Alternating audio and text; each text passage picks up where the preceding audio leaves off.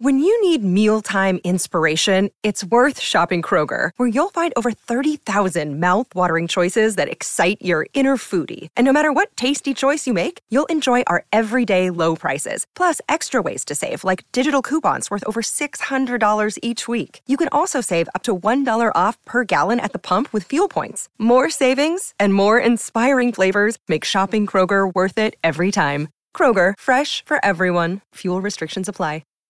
The Moth is a great podcast to hear true stories told by people from all walks of life in front of live audiences. And The Moth is bringing you a very special episode about a galaxy far, far away. In honor of May the 4th, or Star Wars Day, they're going to feature hilarious and heartwarming stories about the way that Star Wars has changed people's worlds.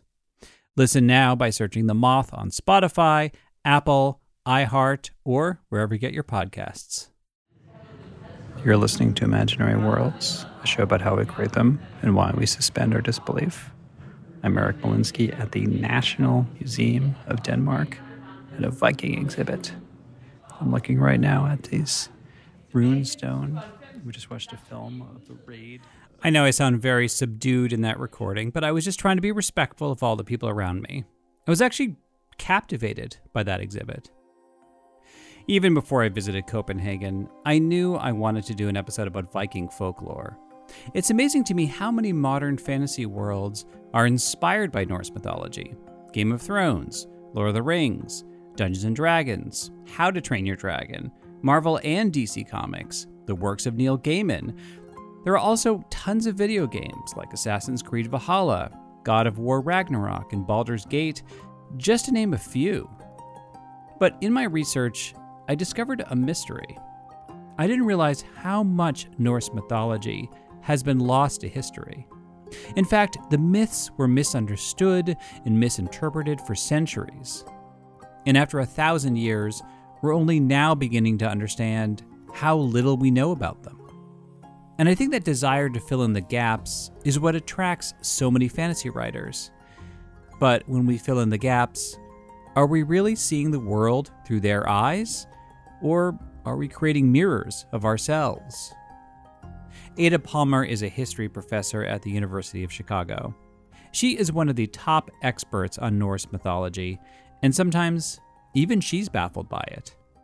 Like, we know that Ragnarok is supposed to be the end of the world, but I was just doing this with my students a couple days ago, where one was asking, well, what exactly happens to the world at the end of Ragnarok? And I said, well, the sons of two brothers shall inhabit widely the windy world.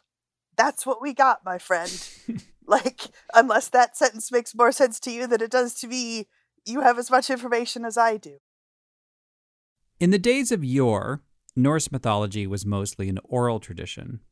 Some of the written poems have survived, but one of our main sources is an Icelandic scholar named Snorri Sturluson. In the 13th century, he compiled a collection of the myths, but he had no idea that his text would be one of the few compilations we'd have around today. For instance, there were a lot of ancient Norse poems about Jotuns, which were supernatural beings the gods were often fighting. Snorri gives us a list of 30-something Jotuns killed by Thor, and we only actually have the stories about 4 of them. And the reason we have the stories is that Snorri gives us the stories of the ones that are more obscure because he thinks we might not know them, and he leaves out the better-known, more important ones. 90% of these stories we just don't have. We only have the ability to realize what the negative space is that's there. And when Snorri was writing down the myths, the lands that the Vikings had conquered had been fully Christianized. So Ada says we have to contend with Snorri's perspective. He often misunderstood or disapproved of his ancestors' pagan beliefs, and his work was not exactly a bestseller. The text was sitting there in the library for hundreds of years, but at this point, it serves somebody's interests to read it. The point in history that she's referring to is after the Renaissance. Greco-Roman culture is now the language of power in Europe. The nations of Northern Europe were feeling jealous. They're like, why is everyone so into this Greek and Roman stuff? You ever heard of Odin or Thor? No? Well, they were like a really big deal once. By the 19th century, that had evolved into, you know what? our ancient culture is actually better than your ancient culture. But to prove that, they had to alter Norse mythology to make it fit 19th century norms. We have all of these stories in Ovid about Zeus running around and having lots of affairs.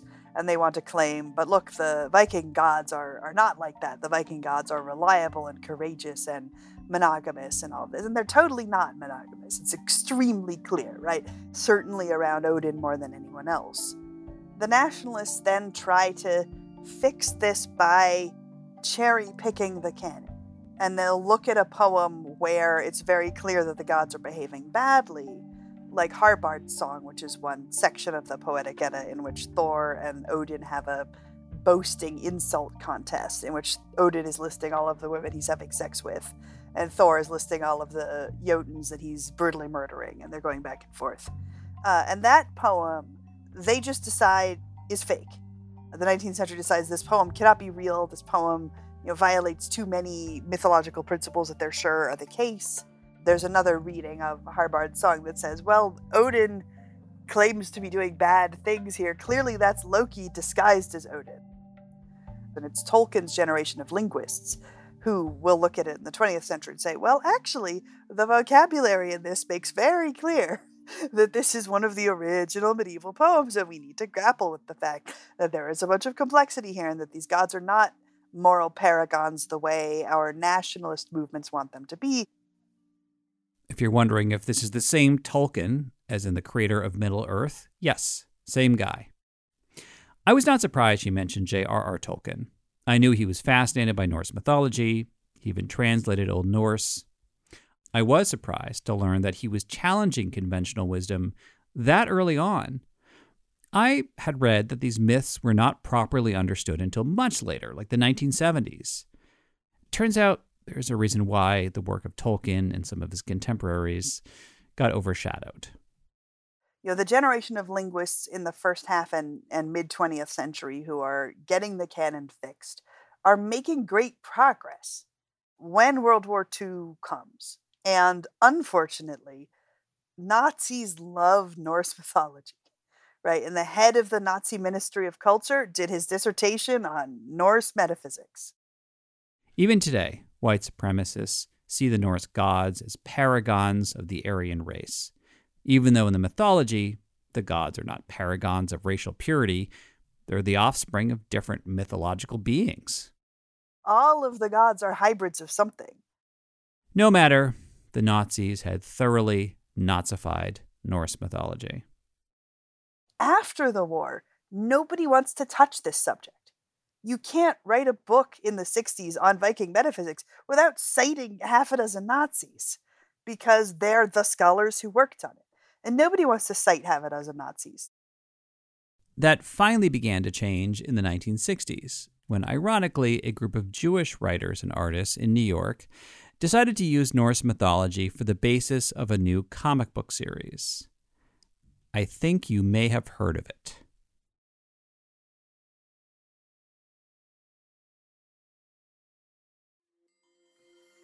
In 1962, Stan Lee, Jack Kirby, and Larry Lieber created Thor comics.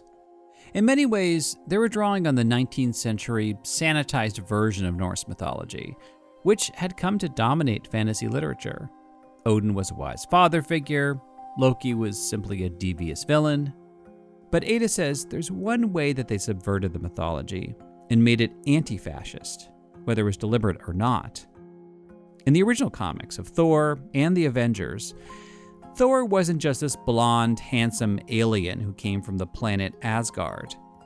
Thor was the alter ego of an American doctor named Donald Blake, who walked with a cane. His cane was actually Thor's hammer in disguise, and he could use it to transform into Thor. Ada says this decision to make Donald Blake disabled was spot on for Norse mythology. So many of the Norse gods, the really famous ones, the lesser known ones, they all had disabilities. Odin is missing an eye, Tyr is missing a hand, Thor has skull damage, which causes him chronic migraines. I often think of him as the god of chronic pain. Heimdall has false teeth, presumably having had his teeth knocked out in battle. Hoda's blind. Loki's also maimed. He has the scarring on his face for having had his mouth sewn shut. So they all have, whether on their bodies or in their personal relationships within Asgard, the scars of warfare on them, emotionally or medically. And that's something that is very contrary to the, ideal all-conquering Superman that Nazi culture makes out of these figures. Later in the 60s and throughout the 1970s, academics started to see the myths with fresh eyes. But it wasn't because of the comics. It was actually a result of the feminist movement. Women entering an academic field in numbers for the first time often get marginalized and sort of pushed to the edges of it, and therefore get pushed to working on the topics nobody else wants to work on. And so women started working on these aspects of Viking studies because these are abandoned and marginal topics, and therefore marginalized scholars went to look at them. And it's also the case that it turns out Viking metaphysics is super saturated with gender. So there was a gorgeous rebirth of new avenues to get at and understand belief, magic, how fate works, etc., within Norse cultures. Caroline Larrington is a professor of medieval European literature at the University of Oxford, and she wrote a book called The Norse Myths That Shape the Way We Think. She says we can see this kind of feminist reinterpretation in a story like The Monstrous Child by Francesca Simon. The Monstrous Child was a YA novel, which was adapted into an opera. And Caroline likes the way that Francesca Simon reimagined the character of Hel, who is a goddess of death. Where she depicts her as just a kind of regular teenager, but one who's living with disability, because in Francesca's version, instead of being half corpse, half human on the kind of vertical plane, so that she's got one side of her face attractive, one side of the face corpse, Francesca makes her into a normal girl top half, and then this kind of decaying mass in her bottom half. To all intents and purposes, she's just a teenager who doesn't understand why everybody goes, when they see her, and why they throw her out and make her live with the dead, who are incredibly boring and complain all the time. But Hel is kind of abjected. And maybe it's because of her gender. Nobody wants to look at an unattractive woman, even if she's reminding you that death is very often gendered female in Norse. The Valkyries are the women who bring death, and Hel herself is imagined as desiring heroes and wanting them for her lovers and kind of pulling them towards herself. If this sounds familiar, it might be because Hel, or Hela, was the villain in the movie Thor Ragnarok. She was played by Cate Blanchett. I'm not a queen or a monster. I'm the goddess of death. The impact of the movies has been huge, I think. And when I talk to classes of elementary school kids, you say, well, what do you know about Thor? Well, he has this big hammer and he fights against the giants. At least make it a challenge for me. Given that the Marvel Cinematic Universe has turned these gods into pop culture icons, I was curious how different the MCU versions are from the original myths. I asked Caroline, was Thor even a hero by today's standards? I think he was a hero, and I think what we have to remember with Thor, as we find him in the Norse sources, is that there must be a huge amount of stuff missing about him, because in the original sources, he seems to basically whack things with his hammer and ask questions later. He's patrolling the eastern borders, whacking giants so that they can't move in and take over the dwellings of humans and gods. So he's protecting humanity as well. And he shouts, he blusters a lot. He gets into this competition with a giant Utgarda Loki who's using magic to deceive him. And then he's forced to dress up as a woman and go to Giant Land to retrieve his hammer, which has been stolen. So he becomes kind of comic figure there as well. Those stories make him look a bit of a kind of meathead, I always think. Remember, the Icelandic scholar Snorri wrote down the more obscure myths about Thor because he thought his audience would know the famous ones. And they probably did 800 years ago. That's why Caroline suspects. There must have been much more to him than that, because he was the god that when the settlers arrived in Iceland, he was the god that they attributed with telling them where to settle, because he's the god of the weather and the winds. So he sends the ship to the place where they need to be in order to settle in this new land. They throw the wooden pillars of their high seats overboard and ask Thor to guide the pillars to the right place. And when they land, they find the pillars there. This is their new home. And they build temples to him, and they incorporate his name in their names, because everybody in the sagas is called Thorgeir or Thordis or Thorbjörn or Thorketl, or all of these names, and that's still the case in Iceland today. So I think Thor kind of, in the Marvel movies, he's not as dim as he seems to be in the myths. And he does gradually, over the course of the movies, start caring about humans. He takes up his role again of defending humans against these predatory forces which are going to destroy the planet. And so I think the creators of the comic there are getting something back which got lost in the recording of the myths in the 13th century or so. Yeah. So Odin sounds like he was probably the most different in some ways from, Anthony Hopkins' fairly not very well developed Odin. Sounds like the mythological Odin was way more interesting in many ways. Could you tell me about him? Yeah, he's my favorite actually. He's the god I've lived with longest, I think, because the material that I wrote my doctoral thesis about was wisdom poetry, and Odin figures very large there. He's the god of wisdom. He's the god of war. He's got only one eye. He sacrificed that to gain wisdom from the well that lies underneath the world tree. He hanged himself on the world tree for 9 days and 9 nights to get the wisdom of the runes. And the runes are important because they enable the preservation of knowledge. They allow you to write stuff down. And it allows you also to transmit knowledge to strange people, not just sending off a messenger and hoping that they get there, or sending your ravens. With the runes, you can preserve things that need to be preserved. And I think that makes Odin into a kind of culture hero. And he's more energetic in the myths than Anthony Hopkins, who he's already at the beginning of the first Thor movie. He's kind of, okay, I've had enough of this now. I think Thor can take over. Do you swear to guard the 9 realms? I swear. And do you swear to preserve the peace? I swear. And in other appearances in novels, not so much in Neil Gaiman's American Gods, where he's still a grifter. He feels the power ebbing away, but he's got a plan to get it back. But in Douglas Adams' The Long Dark Tea Time of the Soul, he's really past it, and he's made a deal with a dodgy advertising executive and a fraudster lawyer to get some money so he can go to an old folks' home where they have Irish linen sheets, which is what he really admires. So he's always being seen in contemporary culture as on the way out. He's finished. He's the past generation. We need to be moving on from him. Does that reflect our modern culture being very youth-oriented, that a character like Odin can really be a complex, interesting hero in the past, but in today's popular culture, he needs to be kind of, 1 foot in retirement? Yeah, I think so. It's something to do with Thor's physical presence, I think.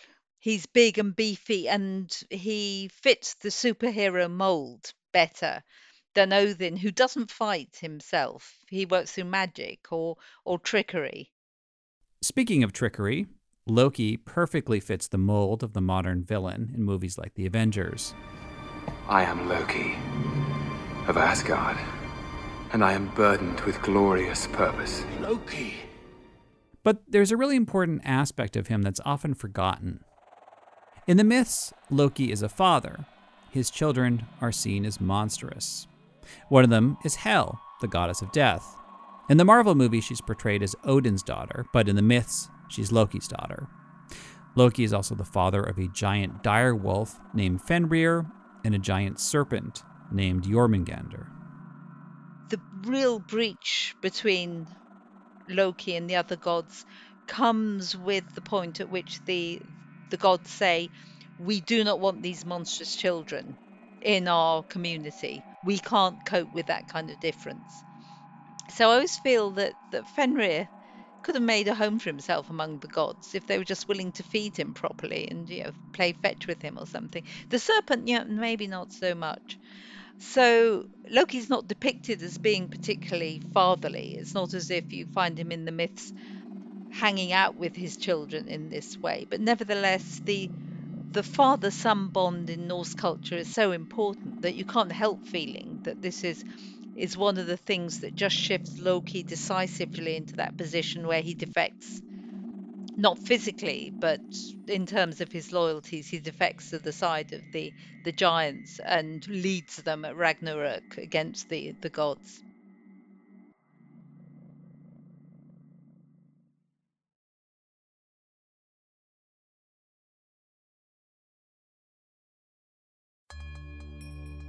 The tone of the Thor movies is pretty light.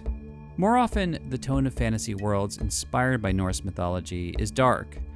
In fact, they fit into a genre called grimdark. Caroline thinks that's probably more accurate. There is a sense of fatalism that's baked into Norse mythology. Because it's always heading towards Ragnarok.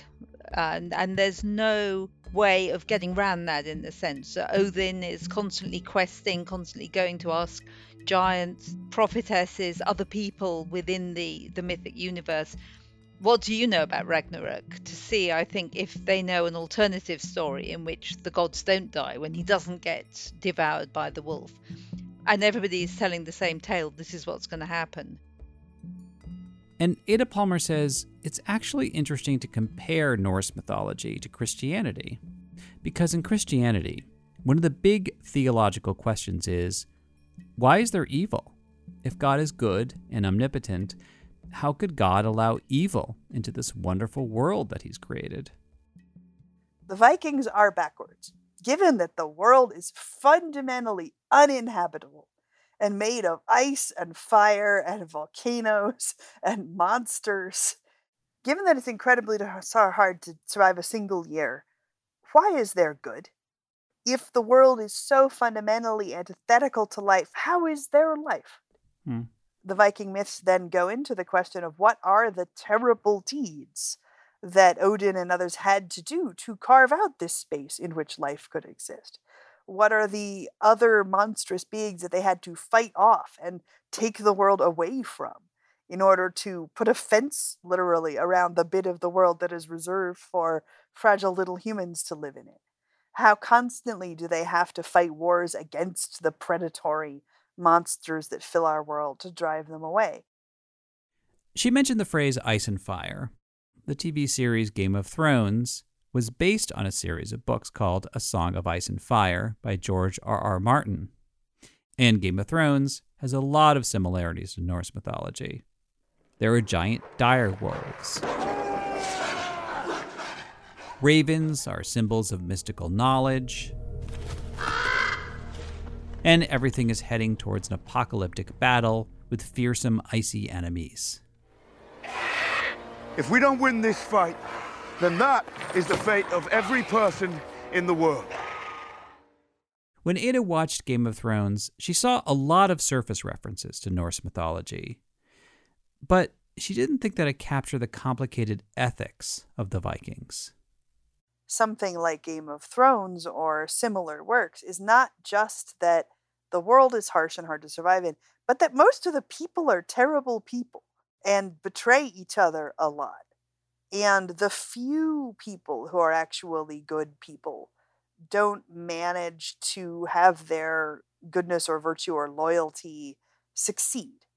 At least not at first. Often, they'll be butchered and then 3 generations later there will be a surviving good person who will avenge them, usually having to resort to dastardly means to do so.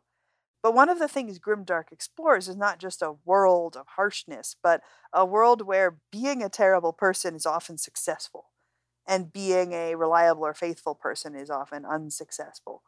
And that's actually quite different from the ethics we see in Viking sagas that are very adamant about, look, keep your promises, follow the law, settle your feuds, pay blood prices, or you will all murder each other and everyone will be dead. And indeed, Ragnarok is the penalty for oath breaking.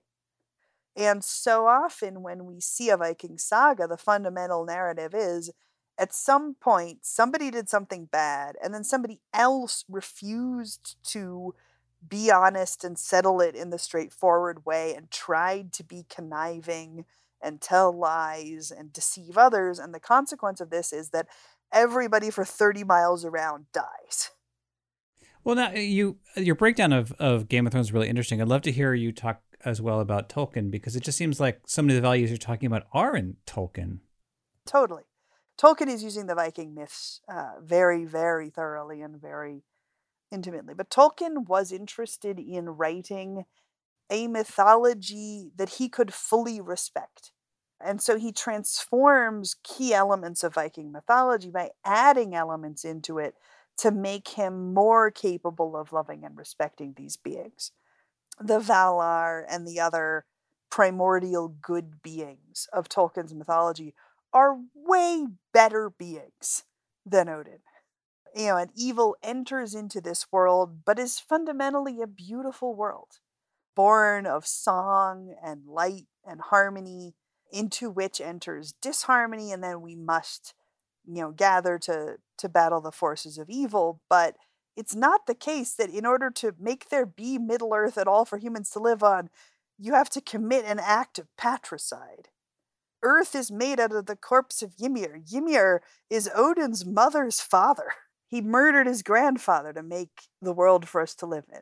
Tolkien's Valar do not do that, right? Tolkien made a world that had a lot of the gorgeous elements of Viking mythology, and he draws heavily on the elves and the images of the elves and of the Vanir and of Freyr. And he draws on the dwarves, and he populates it with this richness and this racial pluralness, which Viking mythology had, but he just makes it better and kinder. You have my sword. And you have my bow. And my axe. You could watch Game of Thrones or Lord of the Rings and not know that they were inspired by Norse mythology. But there are a lot of movies, TV shows, novels, and video games that take place in the world of the Vikings, the world they lived in, and the world that they dreamed about. Caroline thinks one of the most interesting examples is The Northman. The Northman was not a big box office success last year, but the movie got a lot of critical praise. I remember when the trailer came out, my social media feed was ecstatic because the movie looked so raw and authentic. The plot is based on a Viking saga that many scholars believe was the inspiration for Hamlet, which is absolutely on trend for Viking age value system, which is this guy killed my father, I must kill him. There's no question about it. My honor, my identity, my sense of myself totally resides in that. I am come to avenge King Arvandil, to choke my traitorous uncle in his dead blood, and to free you. Alexander Skarsgård plays the main character. The movie was a passion project for him. Growing up in Sweden, he was raised on these stories. And the film captures the brutality of Viking life, but it's also a fantasy film. The supernatural elements of Norse mythology are depicted as real. And at one point, Björk shows up, playing a mystical prophet. Prowling shadow, snare of my people. Hide. Even though your brother stole my eyes. I see you. Caroline was most intrigued by the love interest in the film, played by Anya Taylor-Joy. The Slavic slave who's kind of saying, but does it have to be like this? I recognize the fact you feel obliged to avenge your father, but actually we could just leave and not do this. If you didn't stay here and take a vengeance, which is going to end up with you dead as well, we could go away, we could go to Orkney, We can have a family life. We could start a new dynasty. But he's so set on vengeance and also locked into the fact this has been prophesied for him. Yet I cannot truly believe that you have extinguished your fire for vengeance. Hate is all I have ever known. But I wish I could be free of it. It is for you to choose. Caroline thinks this character is acting like a bridge between our values and theirs. But she thinks the movie is also trying to have it both ways. It was marketed as an action movie. The Northman kind of celebrated this vengeance story and the single-mindedness of, even as every reason he had for believing that his father was worth avenging was taken away from him. And so I think there are ways in which this very alien mindset is quite an interesting one for us to scrutinize. And on the one hand, say we would never think or act like this anymore. But on the other hand, yeah, aren't there ways in which we get set in particularly destructive courses of action? And nothing can dislodge us from that. No kind of argument, no kind of things could be different. And that kind of imperative, no, we have to do it like this because we have to do it like this. I think that's something that's very recognizable. I find it interesting that everyone, from a 13th century Icelandic scholar to 19th century nationalists to filmmakers today, are imposing their worldview onto this ancient folklore. But Ada Palmer doesn't think that many of these storytellers have truly captured the essence of Norse mythology. I think in one sense we insert our values into everything as we write fiction in part to explore our values. But I also think it's a really grim and uncomfortable worldview. You know, these are gods who aren't even immortal. They're fragile, they're memed, they're woundable, they're mortal, they're gonna die, they're gonna fail. And they're doing all of the work, including betrayals and murders and patricides, to carve out a temporary world in which people can barely survive for a while. It's a lot of work for a not big reward. It's not very comforting and it makes us feel very fragile. And I think in many eras of history, people have not been comfortable with being made to feel that fragile. But I think it's something that right now is very interesting as we face climate change. That's what I was just thinking. And the fragility of our world. And, you know, the fact that we're going to have to work really hard to fix up this world. And when working really hard, the net result of that is going to be that the world is somewhat habitable and not as bad as it could be.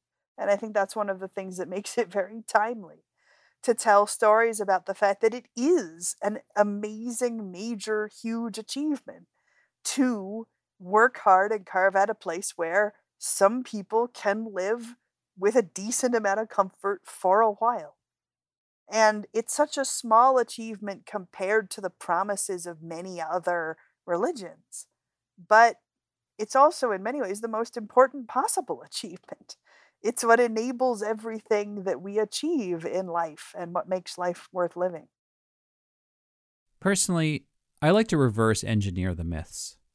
I see them as very fantastical answers to very relatable questions. Questions about life, death, legacy, compassion, courage, family, self-reliance. We should be so lucky that 1,000 years from now, someone or something is just as fascinated by our culture and the stories we came up with to understand our place in the universe.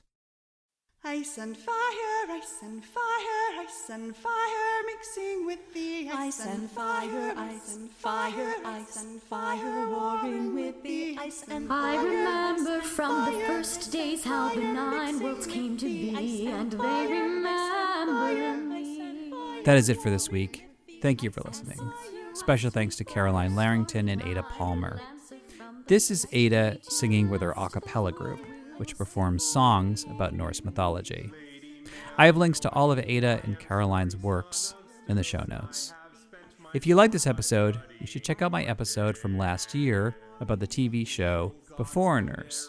which imagined what would happen if people from the Viking Age mysteriously showed up in modern-day Norway.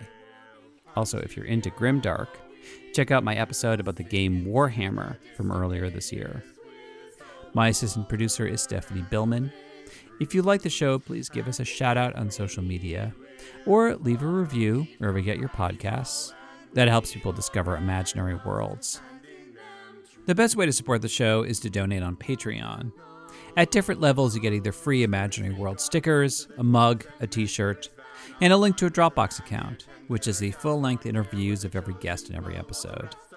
You can also get access to an ad-free version through Patreon or buy an ad-free subscription on Apple Podcasts. You can subscribe to the show's newsletter at imaginaryworldspodcast.org.